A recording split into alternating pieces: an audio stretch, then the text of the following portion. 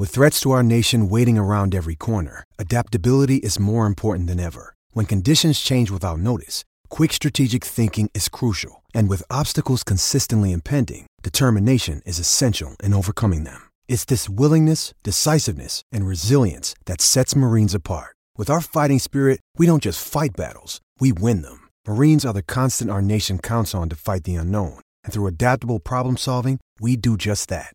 Learn more at marines.com. I'm Alex Rodriguez. And I'm Jason Kelly. From Bloomberg, this is The Deal. Each week, you'll hear us in conversation with business icons. This show will explore deal-making across sports, media, and entertainment. That is a harsh lesson in business. Sports is not as simple as bringing a bunch of big names together. I didn't want to do another stomp you out speech. It opened up so many more doors. The show is called The Deal. Listen to The Deal. Listen to The Deal on Spotify.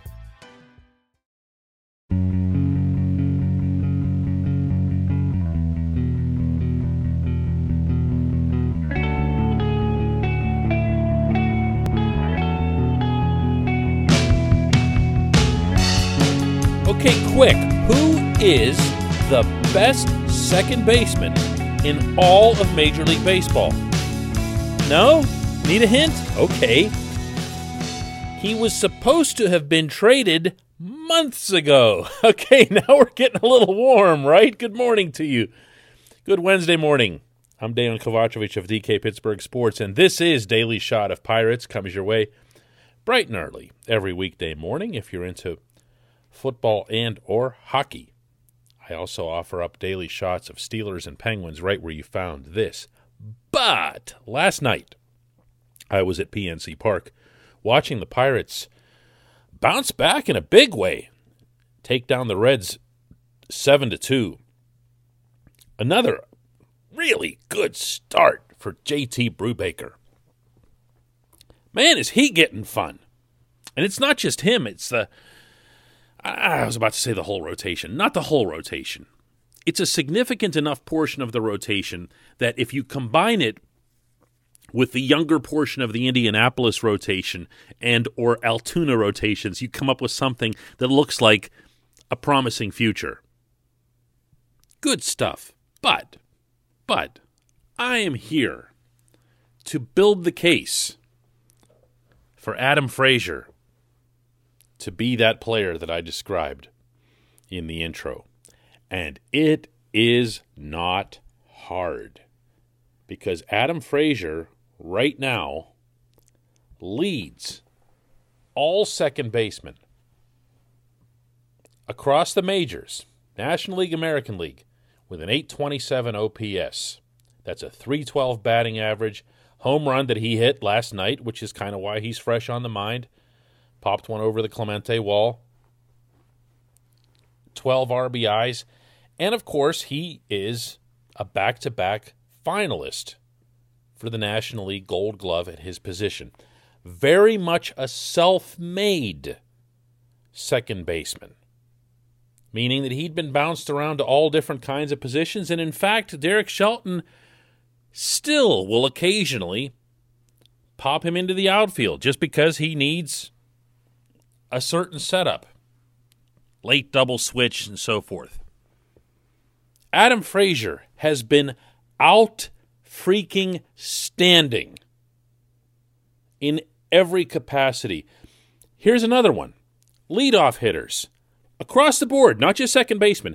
Leadoff hitters. Right now, Frazier's .827 OPS is fourth best in all of baseball. So he's atop your order. He's getting on base. He's hitting for some power. Obviously not the home runs, or home run, singular, but a lot of doubles, a lot of extra bases. He's fielding his position. He's being a complete pro. And right about now, let's be honest, he and Brian Reynolds are the offense. So when the Pirates do win, which hasn't been super often of late, it's because one or both of those guys are getting it done at the plate. And he's had a terrific attitude about it. And going way back to the very first week of spring training, I was down in Bradenton, And when he came on to his Zoom call, the first one that he'd done at Pirate City this year, one of the first things that was asked was, what's it like knowing you're going to be traded? And he was like, I don't know, I guess it's a little bit weird, but I am still here. And he is still here. Still has a really, really good attitude in general. Here's a little bit of what he had to say to us last night at the ballpark. Really just trying to hit the ball. I feel like tonight I finally drove one there at the end, but until then it's been a grind trying to drive the ball to a gap. So just trying to scrap a couple out and get tough out and see what happens. So that's cool, right? That's all good. That's all positive. Right up until you have to be Cherington. And here we go again with another one of these types of topics, because every time you see a player who's even a little bit older farewell, you have to be thinking to yourself, this is someone else who can be moved to continue building up that prospect base. Frazier is not old. He's 29 years old, and he won't turn 30 until December, so it's a legit 29. He's not that close to free agency, still has a couple of years left of arbitration. And he's a really good baseball player who built himself up right here in Pittsburgh, in the Pittsburgh system. And you at least have to be hedging somewhat if you're Cherington, don't you? I know. Can't take your eye off the ball, can't lose focus, can't give up on the plan in midstream, and all that other stuff. And I'll even throw into that the Pirates' top hitting prospect is Nick Gonzalez, who is a second baseman, and probably won't take all that long to get to Pittsburgh, maybe another couple of years. So there can be a temptation to say, well, we're just going to hang on to Frazier until Gonzalez is knocking down the door, but what ends up happening is, every year that passes, or a year of control that passes, the value on the player, meaning in a trade, goes down. There's less that a team is willing to give up the closer a player comes to free agency for obvious reasons. They don't know if they'll be able to keep that player. The other one is that Frazier might not stay this good. He did not hit anything like this in 2020. He is, along with Reynolds, among the 5 most improved players from 2020 to 2021 in terms of OPS, and good for both of them. But if you're the Pirates, if you're Cherington, do you override these things and just say, listen, I don't mind having this guy around. I know what he is. I don't have to doubt his commitment. I don't have to doubt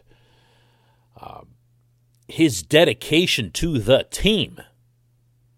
I don't have to doubt if he would come to Pittsburgh and, be one of those people who would be negative about it or whine about it or that sort of thing. Not that we're in the stratosphere of thinking about that sort of thing, but eventually you're going to have to fill holes. You also know that he can play multiple positions. So even if he were to take a step back from this really high level that he's currently at, he's still and always going to bring value to your team. So do you say that instead, if you're Cherington, to yourself? Do you say, kind of like this guy. I'm going to put something out there. I'm going to put some feelers out there, and I'm going to listen. But I don't know. Because you know what? That is what actually has already happened. In late December, and all through January, and all through February, by every account, Cherington did have Frazier on the figurative block. He was out there. That doesn't mean the Pirates were eager to get rid of him, but he was one of those guys, like Joe Musgrove, like Jameson Taillon eventually, who were known to be available. And no trade was made.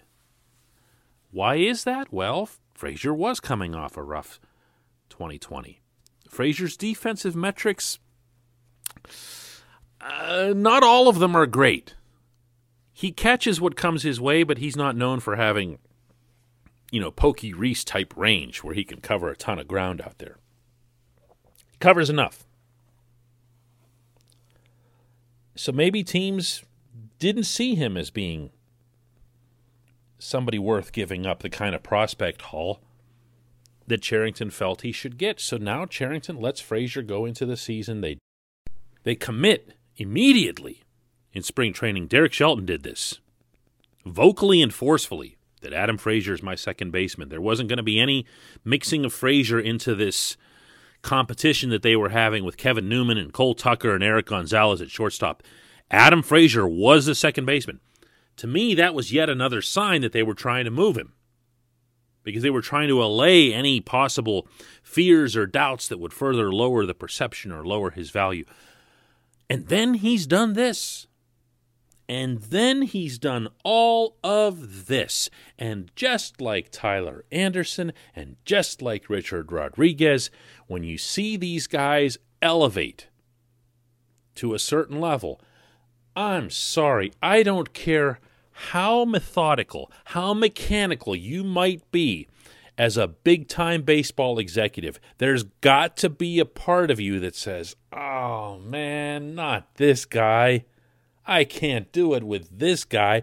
But I honestly believe that will happen, because this GM already had in his head very clearly over the winter that he was willing to move Adam Frazier for the right price. The only thing that's changed in the interim is that Frazier has shown the rest of baseball that he was worth that price. When we come back, just one question.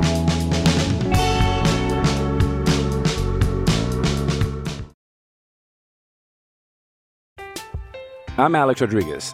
And I'm Jason Kelly. From Bloomberg, this is The Deal. Each week, you'll hear us in conversation with business icons. This show will explore deal-making across sports, media, and entertainment. That is a harsh lesson in business. Sports is not as simple as bringing a bunch of big names together. I didn't want to do another stomp you out speech. It opened up so many more doors. The show is called The Deal. Listen to The Deal. Listen to The Deal on Spotify.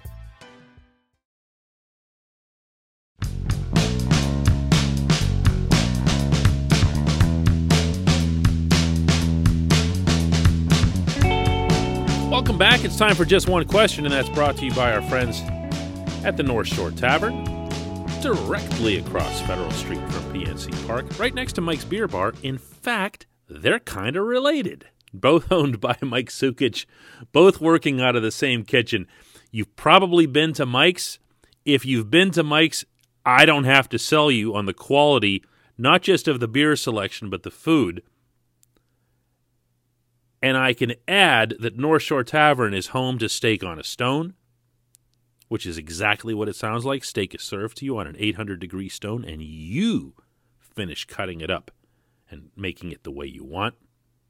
It's also home to the world's only fully committed 365-day-a-year Pirates Sports Bar.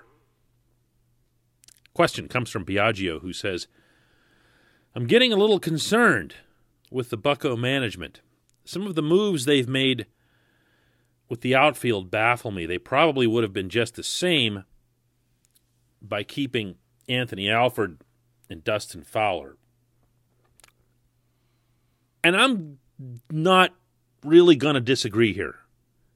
This DFA patrol, as I've been referring to them in my print columns, is getting a little tired. And now Ben Gamble comes along, and he's the latest. And I'm going to assume that's what you're referring to, in addition to all the other outfielders that have come and gone, and some are still here, and, Kai Tom is here, and he hasn't really impressed, even when he's impressed. Todd Frazier wasn't an outfielder, but came and gone, and none of these players really seem to serve much of any purpose.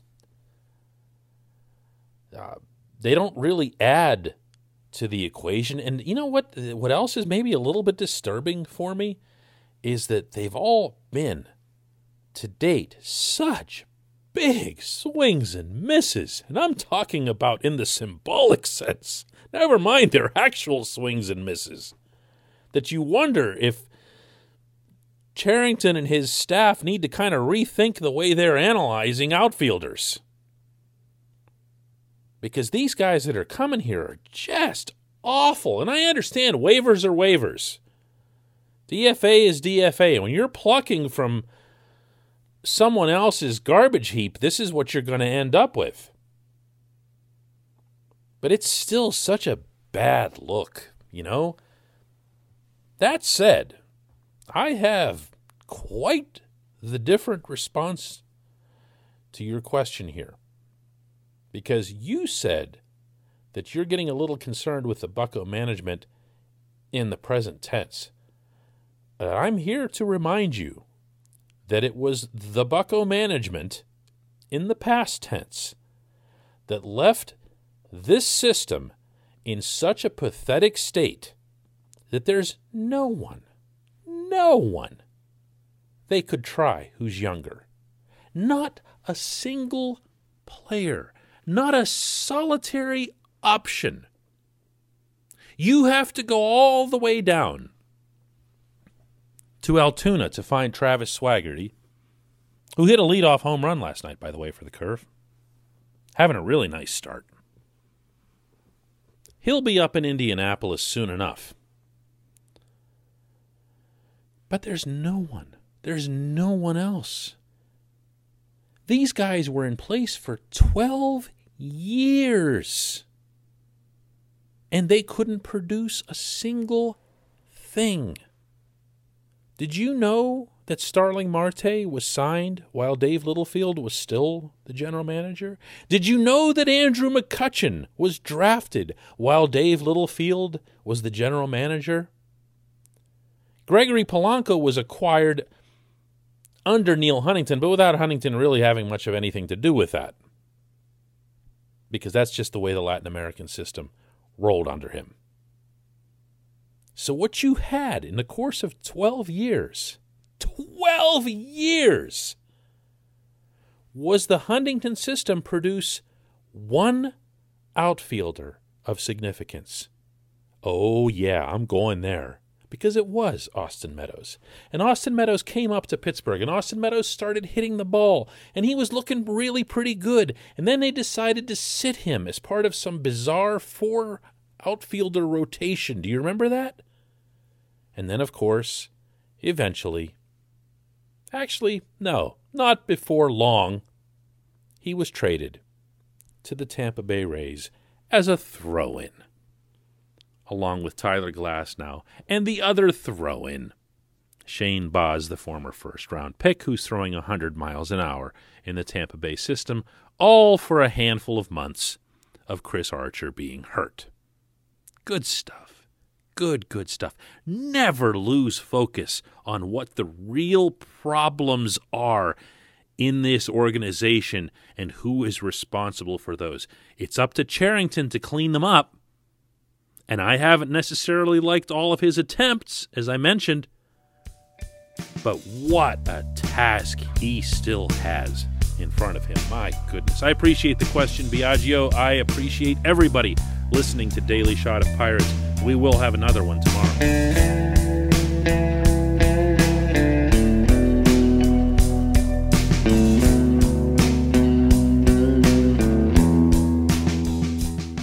At Point Park University, in the heart of downtown Pittsburgh, they understand there's no substitute for real-world experience and career-building connections. Their innovative curriculum engages students with distinctive experiential learning opportunities. Point Park's pioneering co-op program empowers qualified students to work in full-time, paid positions with their corporate partners while earning college credits. Visit pointpark.edu/works to learn more. Career ready. That's the point. Point Park University.